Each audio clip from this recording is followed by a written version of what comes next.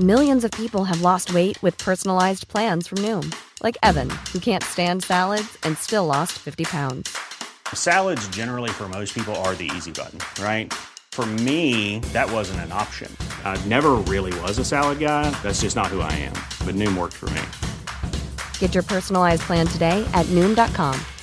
Real Noom user compensated to provide their story. In 4 weeks, the typical Noom user can expect to lose 1 to 2 pounds per week. Individual results may vary. Ever catch yourself eating the same flavorless dinner 3 days in a row? Dreaming of something better? Well, HelloFresh is your guilt-free dream come true, baby. It's me, Keke Palmer. Let's wake up those taste buds with hot, juicy pecan-crusted chicken or garlic butter shrimp scampi. Hello Fresh. Stop dreaming of all the delicious possibilities and dig in at HelloFresh.com. Let's get this dinner party started.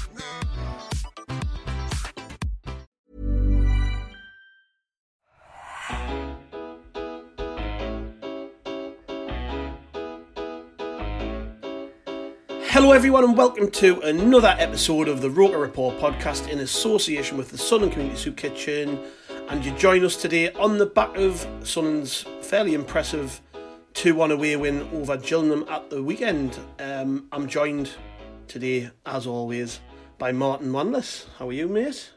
I'm alright. I've spent the day out in the garden. I've got a bit of sunburn on my neck and on my arms.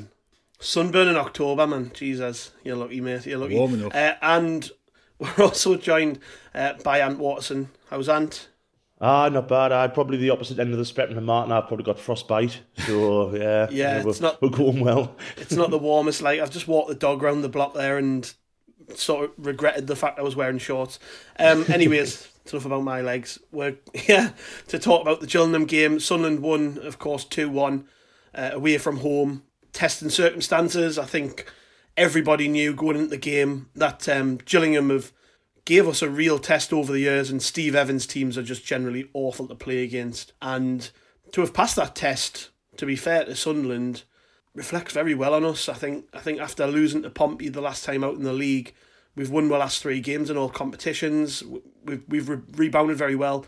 I think Tom Flanagan, in his post-match interview, talked, and this seems to be something that the players have really taken on board, is that like they cannot let other teams think we're a pushover, especially after that Pompey result. So, to win the game, Martin, in the way we did, I think it bodes well, doesn't it? It does, and it's pleasing to see that response after the Portsmouth game. Obviously, we've had those 2 Pizza Cup trophy games, haven't we? But the bulk of the team that plays in the Portsmouth game has been missing from those 2 games and away in international duty. And it wasn't an impressive performance. I think we had a spell just after half time that we looked pretty good. So it wasn't necessarily an impressive performance, but it was a very impressive result. I think it's just really, it gives you a lot of confidence, doesn't it? We just get back to winning ways after having that stuff in the Portsmouth. And I was concerned, like when we conceded that first goal, you go, oh shit, here we go. It's going to be another one of those days. But we responded really well and showing good character. And I think that's the most pleasing thing that we've developed over the course of the pre-season and shown so far this season, is we've got good character in the squad. And I think that shone through yesterday more than anything else.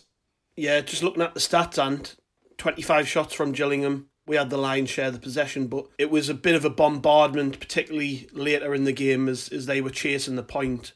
And I think Lee Johnson and, again, Flanagan both talked about this after the game. For some of those young lads have probably never played in a game like that, and it was a big test, and they passed it. I mean, it's impressive, isn't it? Yeah, certainly. I think you're right there, especially with obviously Serkin and Doyle, who were still very young, still learning the game and having to put up. I think Gillingham had 5 strikers on by the end of the game, didn't they? Obviously, Kinde, who's been there and done that. A good striker. Dwayne Oliver, who's, again, another one who's, he's been there and done it. And to cope with that, especially down to 10 men, backs against the wall. Yeah, Hoffman saved us once or twice, some excellent saves, but 25 shots and they've only scored 1 goal. I think that shows a lot of our steeliness at the back. And more so the determination to get over the line. That would have been a defeat or a draw last season or the season before. And it kind of shows how far we've come under Johnson, I think. Yeah, just a quick look at the team then. So Hoffman started in goal, it pretty much picked itself, to be fair. We all of a sudden, we've just lost a load of players. I mean, we'll come on to that later, but Cirkin left back, Winchester right back, Doyle and Flanagan as the pair in the middle, Luke O'Nien with Dan Neil, central midfield, which is a fairly mobile midfield. And then in front of them, I think Lee Johnson described it as with 2 10s. We had Pritchard, Embleton, and then Aidan O'Brien sort of off the left playing with Ross Stewart up top. So the team basically picked itself. I mean, if you look at the bench, Burge, Younger, Wright, Hume, Harris, Sona and Wern. It's a good job we recruited well in the summer, isn't it, Martin, when you look at that and think we're a little bit stretched at the minute, and Johnson had to get his tactics right ultimately, because we knew this was going to be a difficult game, and with so few options to select from, it was definitely going to be a case of, you know, what are our strengths in this game? What can we bring to the table with the players we've got that are going to cause Gillingham problems? And I think when you look at the quality of the deliveries for the 2 goals, it shows. I mean, even though it wasn't our best game, we put 2 cracking balls in the box and scored 2 goals. Well, we've gone from a situation sort of early in, or middle of August, late August, where the likes of Aidan O'Brien couldn't get on the bench, and he was going to be off to Doncaster, wasn't he, on loan? Yeah. And we've gone from that to him, becoming a pretty major player. And he had a big influence on the game yesterday, didn't he? But it just underlines, doesn't it, how important it is to have that really strong squad. And as you say, like, for the amount of players we had out yesterday, to go down there and get the 3 points, you can name it, like McGeady, Gooch. We had so many players out. Evans, you look at those 3 alone, have so much experience that we really need as a young side. And, to go there and get 3 points is really impressive. But like the deliveries from Pritchard for Flanagan's goal, that ball in was a cracking ball in. And Dan Neil's ball in to O'Brien, can you remember that goal that Asamoah Gyan scored when Henderson put the ball over for him at Wigan? Yeah, very similar, yeah. It was a very similar ball that he just whipped over. It was a beautiful cross. And like Dan Neil is such an important player for us. And like when we were able to get him the ball yesterday, we looked as if we were going to do some stuff. And, he didn't get the ball enough. But, when he did get in the ball, he was calm, composed. And he's took that opportunity, hasn't he? He's stepped up this season. And he's such a good player. I know we keep on talking about, probably shouldn't keep on talking about, we should just say he's crap. Yeah. In case anybody's listening. But he's such a good player. And it's just nice to see that those players who get the opportunity to step up are coming in and contributing. Like, Pritchard's been indifferent, hasn't he, so far in his Sunderland career? But he showed us a few glimpses yesterday, and hopefully, he can continue that on Tuesday. Yeah, I was listening to Gary Bennett on the radio, and he was pretty blunt actually. He said, "Would we have won that game last season?" The answer is no. I don't think we would have either. I think that's how far along we've came, isn't it? We're now able to extract points from games against difficult teams, where we just didn't have that mentality last time around. Yeah, that's it. It's just, it like I said before, that it just goes to show how far we've actually come with Lee Johnson, because it's as you say, I'm sure there was a game last season, I'm struggling to remember because it's all a blur really, but I'm sure there was a game where we were like relatively comfortable and either we got someone sent off or someone injured and it just went completely like downhill. But I mean, like I say, for these players to be so young, like what Martin's just said there, like, Dan Neil, who's 18-year-old, Callum Doyle, 18, Cirkin, who's, not much over that, even Hoffman, the goalkeeper, to put up with, that bombardment from, Steve Evans has his teams playing this direct, pretty shit-housey football, to put up with that for 20 minutes away from home, on, in Priestfield's not a great pitch, not a great stadium. They all deserve a lot of credit. I think Tom Flanagan hit the nail on the head actually yesterday when he says this is just completely different to what it has been. And this week could be talking about this in, say, 6-7 months' time if we get promoted, and this could be one of them results that's got us over the line. It's such a crucial result, especially with all the other teams above us winning. It keeps us there or thereabouts, games in hand. 11 games in, and I think we've got off to a superb start. Yeah. We'll talk about the game a bit then. So, early in the game, Hoffman was forced into a couple of good saves. And then on 25 minutes, Luke O'Nien gives away a penalty. Was it a penalty, Martin? Because it looks Stonewaller. Yeah, it looks like it was a Stonewaller, wasn't No it? complaints there, like. No. The penalty dispatched fairly well, to be honest. Straight down the middle. The keeper's always going to dive, I think. So I've always thought that about penalty takers, why more of them don't just hammer it down the middle of because more often than not, the goalkeeper dives to his left or right, doesn't he? Do you think there's not really much else he could have done about that, Martin? Is there? No, it would take a brave goalkeeper penalty. just to stand there, like, wouldn't it? Yeah. or somebody with very bendy legs that can cover a lot of space. But then our equaliser came in first half injury time, probably about 20 seconds from the whistle going. It was we've talked about before, cracking cross to the back post from Dan Neil, showing his quality. And to be fair to O'Brien, really good finish, instinctive strikers play, stretched out to put it away. And Martin touched on it before, Aidan O'Brien's sort of re-emerged through a bit of fortune, I guess, or that players not being available. I don't think he would have started had we had McGeady and Gooch or Dejacko fit. But he started the game, he's took his chance. You can't complain, can you? It's a decent finish.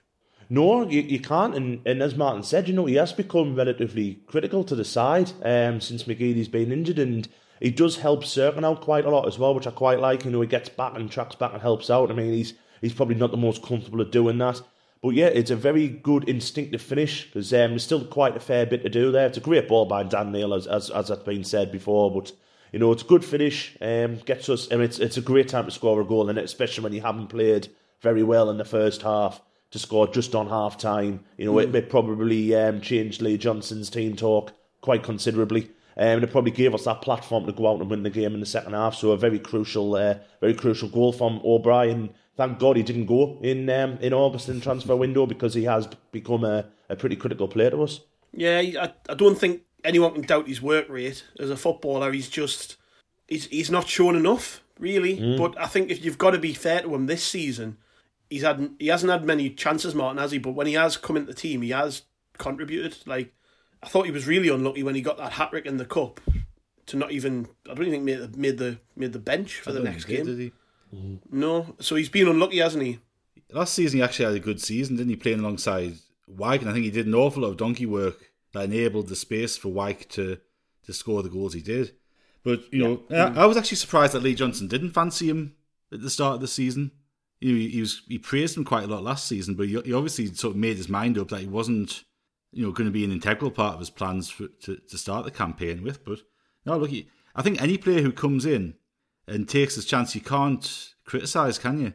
And I think it's actually a testament to the work that the coaching staff had done. Like, I think it was in his post-match interview yesterday, Lee Johnson was talking about Will Harris. And he'd said, he'd had a conversation with him, and someone was touch and go whether he was going to get a new contract or leave the club, because it was a critical time in his career, and he maybe hadn't shown enough last season. But he said it's testament to him, Will Harris, that is, that he's put the work in the training ground. He's played well for the under-23s, and he's actually forced his way into the first team reckoning. But as much credit's got to go at the coaching staff. Like, they're the ones who are putting the coaching sessions on every day. They're the ones who are managing the players. And if they're creating an environment where whether it's young players or people like Aidan O'Brien can come in and impress and, be motivated to do that, that speaks volumes to what's going on behind the scenes, doesn't it? Like, it's obviously a good place to be. And I think we're seeing that with the individual performances. I think the team performance probably could have been better yesterday, but individually, they all put a shift in. Yeah, I wouldn't disagree at all with that. The other thing about O'Brien as well, I don't know if it's just me who's noticed this, but he's referenced quite a lot by other players and the manager. I think he's quite popular amongst the squad, and everyone's rooting for him there. Like, and that's a big thing. Like, I think it's quite clear that we've had players in the last couple of years who didn't want to be here, not mentioning any names, but Will Grigg, and just showed no intention of knuckling down and trying to prove themselves. And Lee Johnson, just before Grigg left, there was a period in pre-season with Grigg where Johnson was hyping him up and how fit he had come back, and there was all this talk about how fit Will Grigg had returned, but inevitably he wasn't fancied and he left. Whereas with O'Brien, I think it's quite clear he wants to be here and he wants to prove himself. Like, he doesn't want to leave Sunderland and people to think like, oh, he was a total failure at Sunderland. Mm-hmm. He wants to be remembered for contributing something. And to his credit, this season, like I say, if you isolate his contributions just this season, he's offered us quite a lot, actually. And I don't think he probably gets any of the credit that he deserves. He's never going to be a 20-goal-a-season striker, but he'll play a number 10, he'll play wide on the left, he'll play as a 2, and more often than not, he works hard. Like, and I know, like, we should expect a lot more than just hard work. It should be a given that players work hard. But as I've just said, Will Grigg was here for 3 seasons, and I don't think he showed any sort of inkling that he wanted to be here. Whereas with O'Brien, I think he's quickly sell well, and you've got to give credit, haven't you? And when players come here and he realises the opportunity, he'll never play for a bigger club than us again. He's coming up towards the top end of his 20s now. He'll never play for a bigger club than Sunderland. He has to be a success here, probably for his own sake, really. Yeah, and it probably goes back to a point that was made last year. It might have been by Martin or Chris that Ian O'Brien, who's come all the way up from London, probably couldn't have been able to go home on the national weekends or whatever because of the COVID. Now with everything we're coming out the other side of it, hopefully, he's probably been able to to go home whenever he's wanted to or things like that, and that's probably what's probably got his confidence up a little bit, and he has shown this season a lot. I think he's shown a lot more what he's capable of. I agree with what Martin said about last year. We did a lot of Charlie Wyke's donkey work, so Charlie Wyke could put the ball in the back of the net. O'Brien's very good at making them like little decoy runs to bring other players into the game. Mm-hmm. But like I say, he plays out on the left. Yesterday, that's probably not his best position. I would say he's more of a frontal player. But yeah, he'll go right back on Tuesday if we ask him to, and that's probably everyone in this squad currently now. They will do anything to get onto the pitch, and play anywhere and do whatever the manager tells them. And it's so much of a breath of fresh air to see players like that who are now coming into their own. Tom Flanagan's another one. Who are now coming into their own now that they're surrounded by players who want to play for the club, who want to see pride in wearing the shirt again, which hasn't been shown for the last 2 or 3 years. It's just been one of those ones where people have come for the payday, whereas now we're signing younger players who are showing keenness and wanting this club to improve. It's bringing the best out of the likes of O'Brien and Flanagan. He does deserve a hell of a lot of credit, because this season his chances have been a little bit limited, but every time he's played, he's probably made a goal or an assist or something. So he's doing very well. Yeah, it's a good point you make actually about players playing out of position just for the good of the team, because I think Bailey Wright came on at right back, and during his post match, Lee Johnson said he was actually going to bring on Denver Hume to play on the wing. So I think his sort of relaxed approach to just putting the way he thinks is that, well, if that player's technically a very good footballer and they're a hard worker, I can pretty much put them anywhere and they're going to be able to fill a role. And that's, again, just a mentality change we've seen. But yeah, back the game anyways, went into the break level, Martin, probably with the momentum going into the second half, I would say. Obviously, it's crap if you're Gillingham, isn't it, when you concede that late in the first half. Totally changes the team talk when they go back in. It doesn't look at. Yeah, it's destabilising, really, isn't it? It is. And I think nobody can really say that Gillingham didn't have the best of that first half, and they could have been probably more than one goal up, and to go in level, having probably deserved to be 2 up, it's going to be a bit of a disappointment, isn't it? So I think I don't think we necessarily had the momentum in terms of play, but I think psychologically we had the momentum, because to go in, as you say, it kind of changes the complexion of every conversation at half time, doesn't it? Yeah. And I think we showed that in the first 15-20 minutes of the second half. It was a completely different game, and I think we from being I think the first half was probably one of our worst performances so far this season. I think that bar for worst is bottomed out by Portsmouth, but if you take that out of the equation, it certainly wasn't one of our best performances in the first half.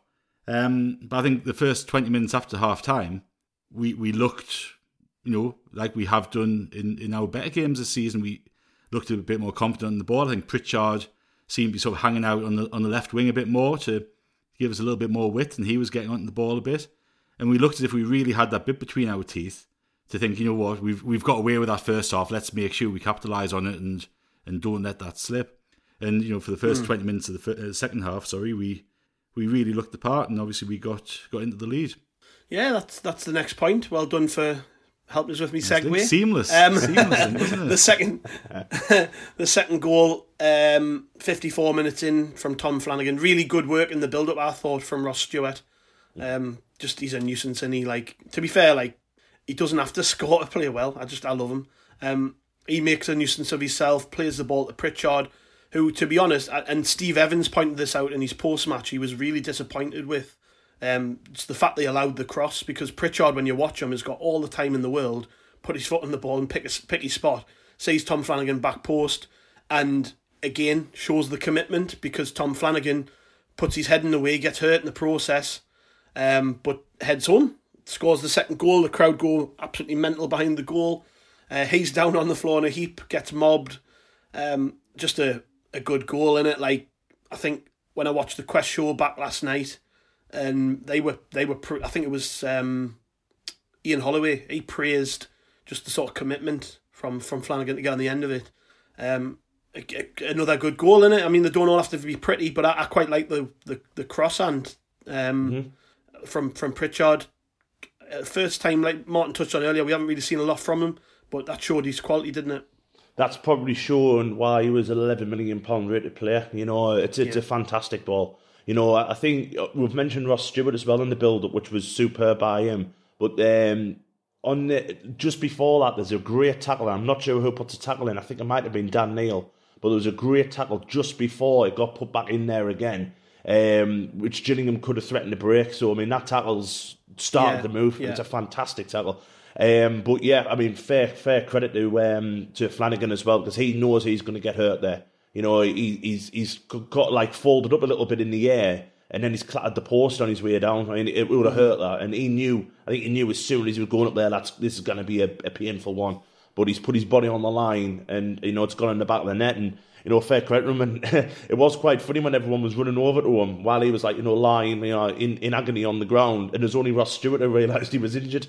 It was like Ross Stewart going to the physio, how are we on, and everyone's like, get in, which is fair play to him. But yeah, I mean, that just shows the improvement, I think, of Tom Flanagan this season. I think he's been absolutely fantastic alongside Doyle, and he deserves that goal. But yeah, going back to Pritchard, great ball in. And if I was Steve Evans, I'd have been disappointed with my defenders for letting that ball come in. It's poor defending, but who are we to agree with Steve Evans? You know what I mean? We're happy enough. It's 2-1. Great. And I thought we would have gone on to get a few more goals, but obviously, the sending offs changed that. But no, it's a good goal really, and a really nice header. And I'm chuffed for Flanagan, to be honest, because he's been probably our most improved player this season. Yeah, I was going to come on to him in a bit, but I think it's a good place to talk about him, Martin. He's turned into a key player, hasn't he? And I just never ever, for the life of us, saw him becoming a key player for us. I've watched him since we dropped into this league, and not at any stage have I thought he's a good player until this season. And I think with the departure of several big personalities like Power, like Leadbitter, big personalities in the dressing room, he's stepped up. He's now looking on himself and going, well, this is a very young squad, and I'm the most experienced player, probably, other than McGeady, who's been here a little bit longer than them. He's one of the more experienced players, and he's really owned that responsibility, hasn't he? I mean, like we've just said, good goal, put himself in a painful position. And the other thing I've noticed with Flanagan is that he seems to be putting himself forward for all the post-match interviews, and he speaks really well. It's not your usual guff from a player. It's very honest talk. And I think he did one on the club website, which people should check out. But like Ants just said, Martin, he's become very important to us. It's baffling, isn't it? Because you see over the past few years, you can't go, he's shit. He's going to be one of the first players out. Once we get a bit of momentum going, once we're starting looking as if we're going to challenge for promotion, there's no way he's going to be in the side. And he's established himself as probably the first name on the team sheet in defence. And there's an enormous amount of credit's got to go to him for doing that. And there's a few things that have happened which might contribute to it, but it is it's one of those strange phenomenons. I think if you spend too much time trying to think of the answer, you'll send yourself doolally. But Like he's playing on the right hand side of the central defence, isn't he? Which he hasn't done before. And that's obviously his more natural side. So whether there's part of that he's actually playing in his most comfortable position. I think he might play alongside Jack Baldwin on the right hand side, did he, for a little bit, but he's spent the last couple of years playing on the left if he's played. Yeah. And he's been put into the leadership group. And I think there's a few eyebrows raised at the concept of a leadership group when it was announced in the summer. And it's a really common concept in sport here in Australia. Like every rugby league, rugby union, football team has a leadership group that kind of runs things off the pitch for the players. And for him to be part of that is obviously a big pat in the back for him and gives him a bit of importance in the dressing room. And he's obviously a player who relishes that and uses that as a bit of motivation as well. So I think it's enormous credit to him because he is a completely different player. And if we'd signed him in the summer on a free transfer, we'd all be going, bloody hell, that's a good signing. Because he has just been fantastic. And I think, again, tremendous credit goes to him and, hopefully he keeps it up. Yeah. That wasn't the end of the action, though, because Elliot Embleton flew into a tackle. And to be honest, this has caused a little bit of controversy because people can't seem to settle on whether it was a red or not. I think Lee Johnson said it was a yellow and a half, another Johnsonism. On the post-match with Benno and Barnsley, I think they didn't think it was a red card, sorry.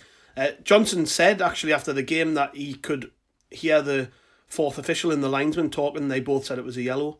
I've watched it back loads, and although he flies in and with a lot of momentum, his feet are down, his studs are down, he doesn't actually he doesn't catch the player at all. I think the player makes a meal of it because why wouldn't he? And although we can't seem to agree on whether it was a red or not, I mean, he's given the ref a decision to make, hasn't he? And I think these days people go for those sort of tackles even though he hasn't really done anything. Yeah, I mean, it's probably on the harsh side of things, but I mean, I've put on my own Twitter, if that was on Elliot Embleton by their player, we're screaming red card. Yeah, it's one of them ones, the player probably makes too much of it. Their sideline certainly makes too much of it. I mean, Steve Evans was, running down the sidelines as if the bloke's leg was hanging off. You know what I mean? But he probably saw a pie. Yeah, probably. I mean, what Elliot, I can totally understand it and going in for the tackle because he's made a bad touch. He's wanting to win the ball. But we know we've been in this league for neck end of 4 seasons now, and we know that these referees are not great. And the referee's got a really, really good view of it, but I think he's been kind of persuaded by the reaction of the player and the reaction of the sidelines. Now, for me there, watching that live, I thought straight away that was an absolute stonewall red card. And I don't think there's any way we're going to be able to appeal that. I just think it's... But when you slow it down, it's probably not that bad. But at the end of the day, Elliot Embleton should not be making them kind of tackles when you're 2-1 up in a very, very tight game. Just try and just shimmy yourself a little bit, give him no room. And it was probably just a bit of rush of blood from the lad's young, he'll learn from it. But for me, I've got no complaints about the red card being given, whether it's harsh or not. I mean, I can remember last year, Gav, we commented on the Ipswich game at home when one of their lads went in on Grant Ledbetter, and it was exactly the same thing. It was just an over-the-top tackle. The players made a bit more of it. Grant Ledbetter being an experienced pro, made a little bit more of it.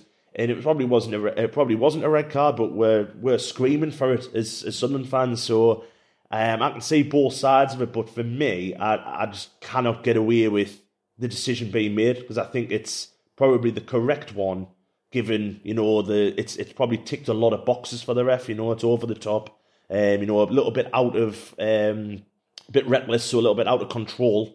And obviously the player in the sidelines have made the massive meal of it, so I can totally understand it being given. Do you reckon, Martin? Do you think it's a red? I think if it was at home, we might have got away with it, but away from home, yeah. And it's one of those, isn't it, where a player loses control of the ball and he comes flying in to try to make up for bad touch. Yeah. He's going in such pace that yes, his studs it's the pace are down, of it, yes, isn't it? It's the pace of it. Yeah, but. I had the same reaction as you. What I would like to ask people who think it wasn't a red, what would have happened if that had been on Elliot Embleton? Oh. You know what I mean? And I guarantee Screaming we'd for have the been red, screaming red card. Yeah. So for me, that just makes my mind up on it. But like my first reaction was the same as yours. Like when it happened, I was like, "That's a red card." As soon as I saw it, and you can slow it down, but the referee's got one look at it.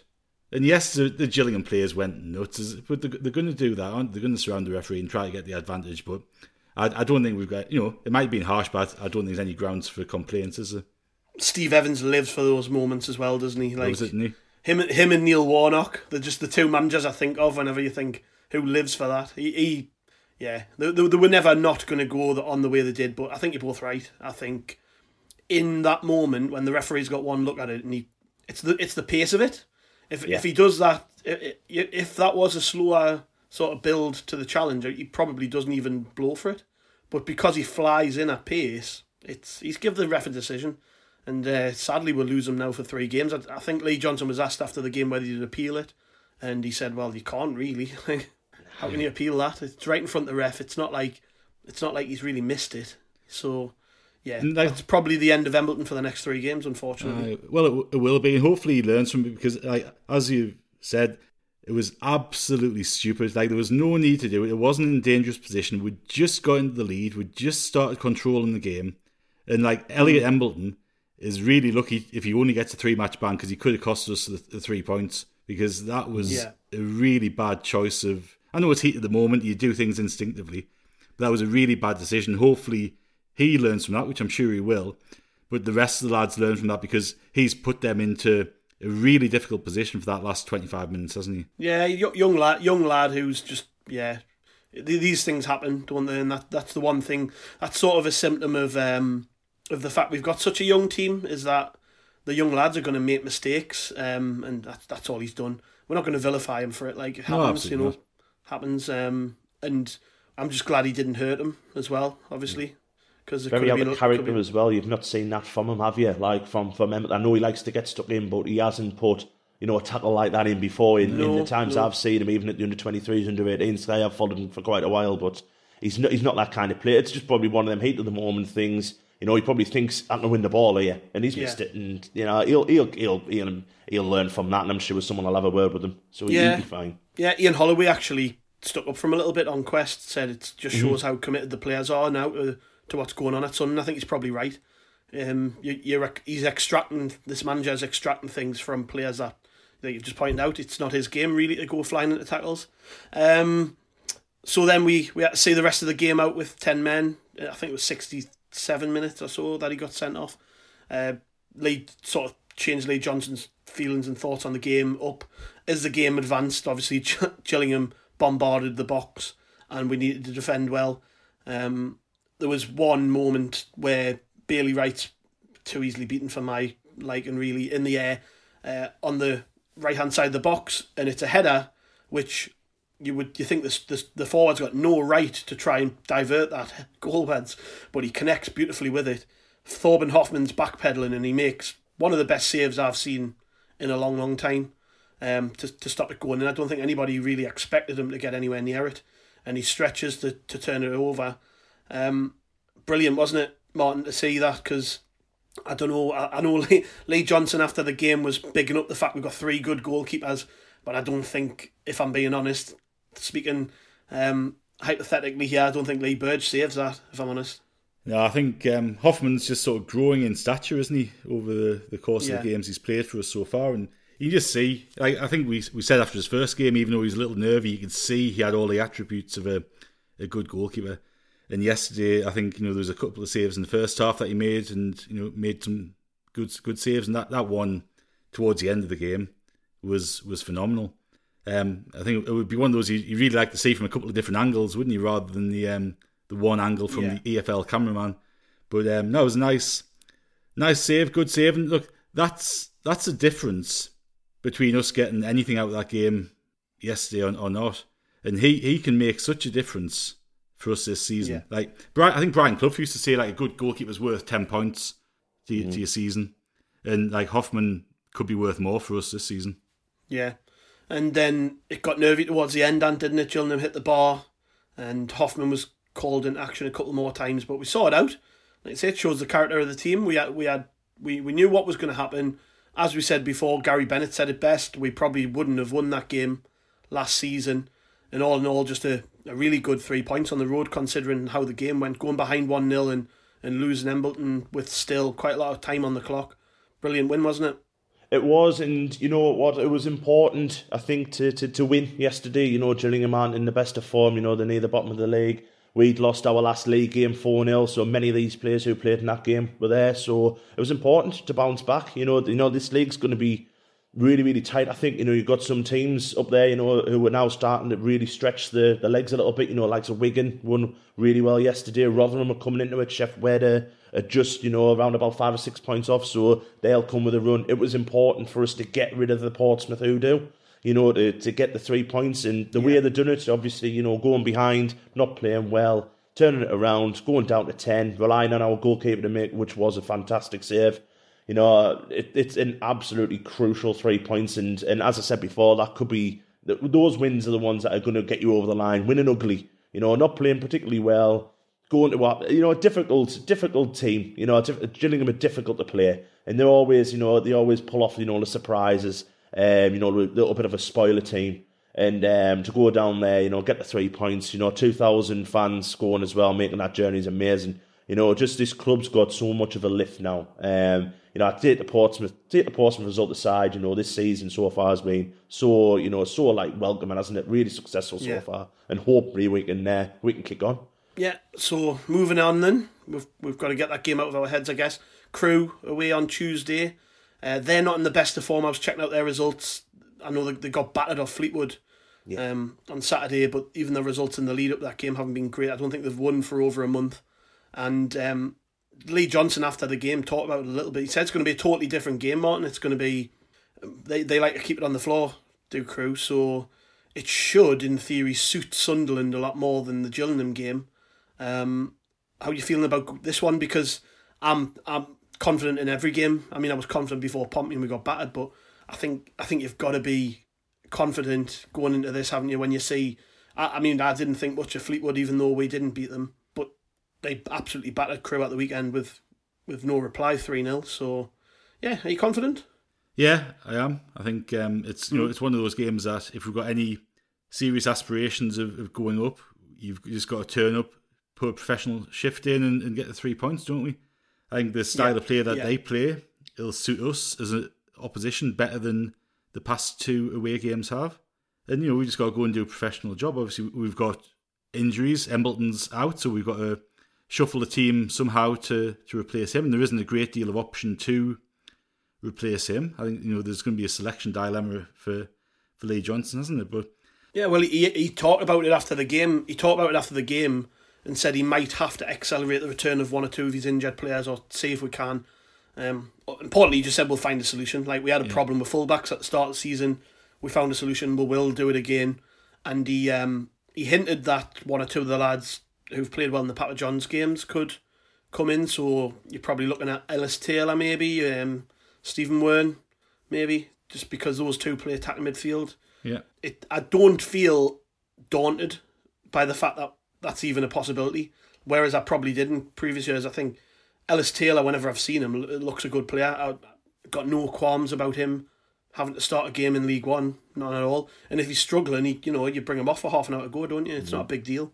Well, that's right. I think if you kind of look at the conversation that we've had about how individual players have stepped up into different positions, foreign positions, taken the opportunities when they presented themselves, that's been a consistent throughout the season. You know, as you say, we started the season with Winchester and Dan Neil, the fullback, and Winchester's done so well in that position. He's made it his own, and you'd be crazy to take him out of the right back slot at the minute. So you can be fairly confident any player who comes in, and you know, I think if you look at it on face value, Wern will probably come in after his performances in the Papa John's. I think that was the logical replacement for Embleton. I'd like to see him given a chance. And what about, sorry to put him in, but I know after the game he said that he wanted to bring Hume on the wing. Is that an option, do you think? Cause, it could be. And I think, and it really depends on how, like, tactically they see, us best taking on Crewe. Obviously, yesterday they thought we didn't necessarily need the width in that final third as much as we have done previously. We could play through them. And the played, as you say, we kind of played 3-10s almost, didn't we? Whereas if against Crewe, we kind of think, well, actually, we need a bit more width to stretch them. I've got no problem with Denver Hume playing on the left-hand side of midfield, or left wing, because I think he's got all the attributes to do it. So it'll just be interesting. It'll be, I think I'd like to see Denver Hume get back into the team and get some action. But he could do a job out there. No, absolutely. What about you, Ant? Would you agree? I mean, I will quickly say on Hume on Wednesday, his crossing was a lot better than what it has been. I always think with Denver Hume, his crossing's his weakest link. But he put some nice balls in on Wednesday for Harris. So I wouldn't be bothered about that at all. I wouldn't be worried at all with that. Personally, I'd like to see Wern getting a go. I think Wern's done enough to be considered now. He scored in his last 2 games. Already scored against League One opposition, albeit in the Papa Johns, but it was against a decent Lincoln side. Yeah. So I would have no problem with him coming in. I think he's probably the like-for-like replacement for Embleton, but anyone who Lee Johnson would put in there, I would trust to do a job. Even the likes of young Ellis Taylor, I think is going to be a very good player. Whoever he puts in, I would trust to do a job there, and it kind of stops him from forcing players back who aren't quite ready. To trust these young lads because they're ready to go as well. Like I say, the likes of Wern and Taylor will be chomping at the bit to have a go in the first team. So I would trust anyone who goes out there, and I think we should beat Crewe. We should have the attributes to beat Crewe very comfortably. I fancy us to out football any side in this league, and if Crewe want to play football against us, I think we'll pick them off. Yeah, so what do you reckon the score will be? Then I think we'll get a pretty healthy 2 or 3-0 win. And I'm confident, regardless of the fact we've got so many injuries. I just think momentum is a big thing, and we've won the last 3 games. Yeah, I would love to see Hoffman get a clean sheet, 'cause I think he deserves one, especially after yesterday. Saving our skins a little bit. But I'm with you. I mean, but the last time I was as confident as this, we got hammered 4-0. So I want to put a little bit of that aside. So I'll say 2-0 to Sunderland. And hopefully get Ross Stewart back on the goal scoring trail as well. Yeah, what about you, Martin? Yeah, I'd be along the same lines. I think the thing that would give you confidence is that, yes, we've got a lot of injuries, but the back 4 or the back 5, including the keeper, isn't affected.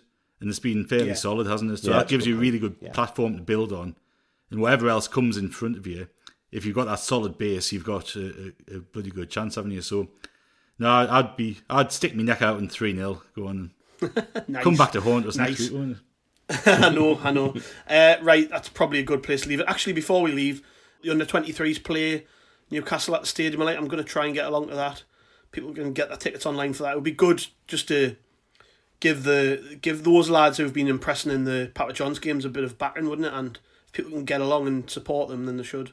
And you know what, as well, Gab, would be very, very interesting with that team in mind of what the first team looks like, because that'll probably give you an indication of who will be making the squad and starting on Tuesday, because there's probably no way they're going to be able to play 2 games in 2 days, even though, I think a Man City player yesterday played twice in the same day or something, like a young lad. But I think it'll be very interesting on that team. But yeah, get along. It's a derby game, get yourselves along if you can. It'll be an interesting game. And, there is some of these players who are, decent. Like the likes of Dice and Sean look good players. So it'll be an interesting game. I think you've just made a really good point there about how that could impact on the Crewe team. Because he is going to have to, you saw the bench at the weekend, he's going to have to lean on that under-23s squad to fill out places, really, on the bench. So it might be a young team. When the under-23s beat, who did they beat during the week? But to be fair, the under-23s beat Man United. It was pretty much an under-23 side by Denver Hume. But then the actual under-23s game that we played in it... Leeds. It was Leeds. Leeds, there we go. Of course it was Leeds, yeah. The team that played was pretty much an under-18s team, with the exception, I think, of 1 or 2. Jim Adgley's probably going to play in that game. And to be fair, that's another reason I want to go along, because I want to see him play. Because if he's getting 45 minutes here and there, he's not going to be too far off the first team return. So if people want to get along that advise they would. That's pretty much it, other than I want to quickly get Martin's thoughts on this, because I heard you talk about it on the pod the other day, but Embleton's new contract, Martin, that's a great sign of things to come, isn't it? The fact he's signed up for another 4 years, I think. Yeah, no, absolutely fantastic. As long as he doesn't keep getting sent off. Well, it's some way to celebrate, isn't it? Yeah. brought him crashing back down to earth. His first week's wages of his new contract will be getting took off him. Docked. No, I think it's a really good sign for that he sees a bright future for the club. Like, he could easily have just sat his contract out in the first team. He's got a good reputation from last season, and he could have got a move to the Championship without a shadow of a doubt. So I think it's a really good sign that he's prepared to commit for such a long period of time. He's obviously sees it as a good place with the current staff to develop him as a player. And it's great. And obviously there's another midfielder who we'd like to see follow suit, tied down to a long-term contract very soon, isn't it? But shite him, man.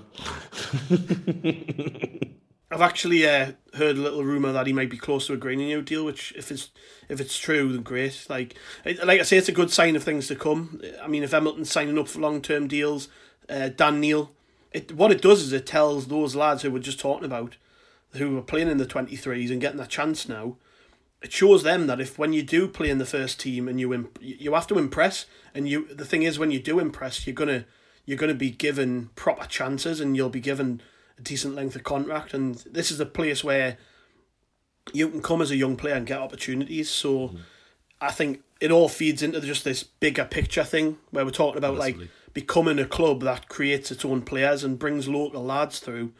To have your two top talents playing first team football every week and signing long-term deals, that's a huge selling point from the club's perspective, to be able to bring players in future generations, in future years. So I'm over the moon with it.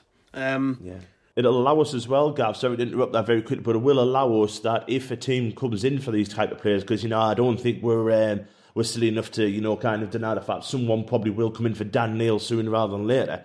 But if Dan Neil and Elliot Hamilton who have signed contracts, it gives us a chance to have that kind of say of how much money we want for them. Whereas in the past we've just been selling our younger players off for pittance. It actually will make us the model of we'll probably might have to become a selling club. To get back into the Premier League, we might have to sell some of these prized assets, but we'll get the money to recycle and get better players in and bring in the academy players. So it's all just plus for me.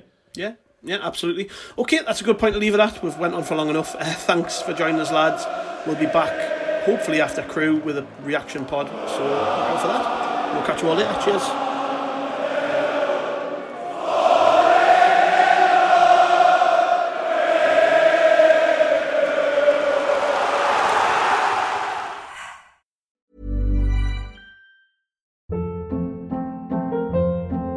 Hold up. What was that? Boring. No flavor. That was as bad as those leftovers you ate all week. Keke Palmer here, and it's time to say hello to something fresh and guilt-free. Hello Fresh. Jazz up dinner with pecan-crusted chicken or garlic butter shrimp scampi. Now that's music to my mouth. Hello Fresh. Let's get this dinner party started. Discover all the delicious possibilities at HelloFresh.com. When you make decisions for your company, you look for the no-brainers. And if you have a lot of mailing to do, Stamps.com is the ultimate no-brainer. It streamlines your processes to make your business more efficient, which makes you less busy. Mail checks, invoices, legal documents, and everything you need to keep your business running with Stamps.com. Seamlessly connect with every major marketplace and shopping cart. Schedule package pickups and see your cheapest and fastest shipping options from different carriers, with rates up to 89% off USPS and UPS rates. And with the Stamps.com mobile app, you can take care of mailing and shipping wherever you are. Make the same no-brainer decision as over 1 million other businesses with Stamps.com. Sign up with code PROGRAM for a 4-week trial, plus free postage and a free digital scale. No long-term commitments or contracts. That's Stamps.com. Code PROGRAM.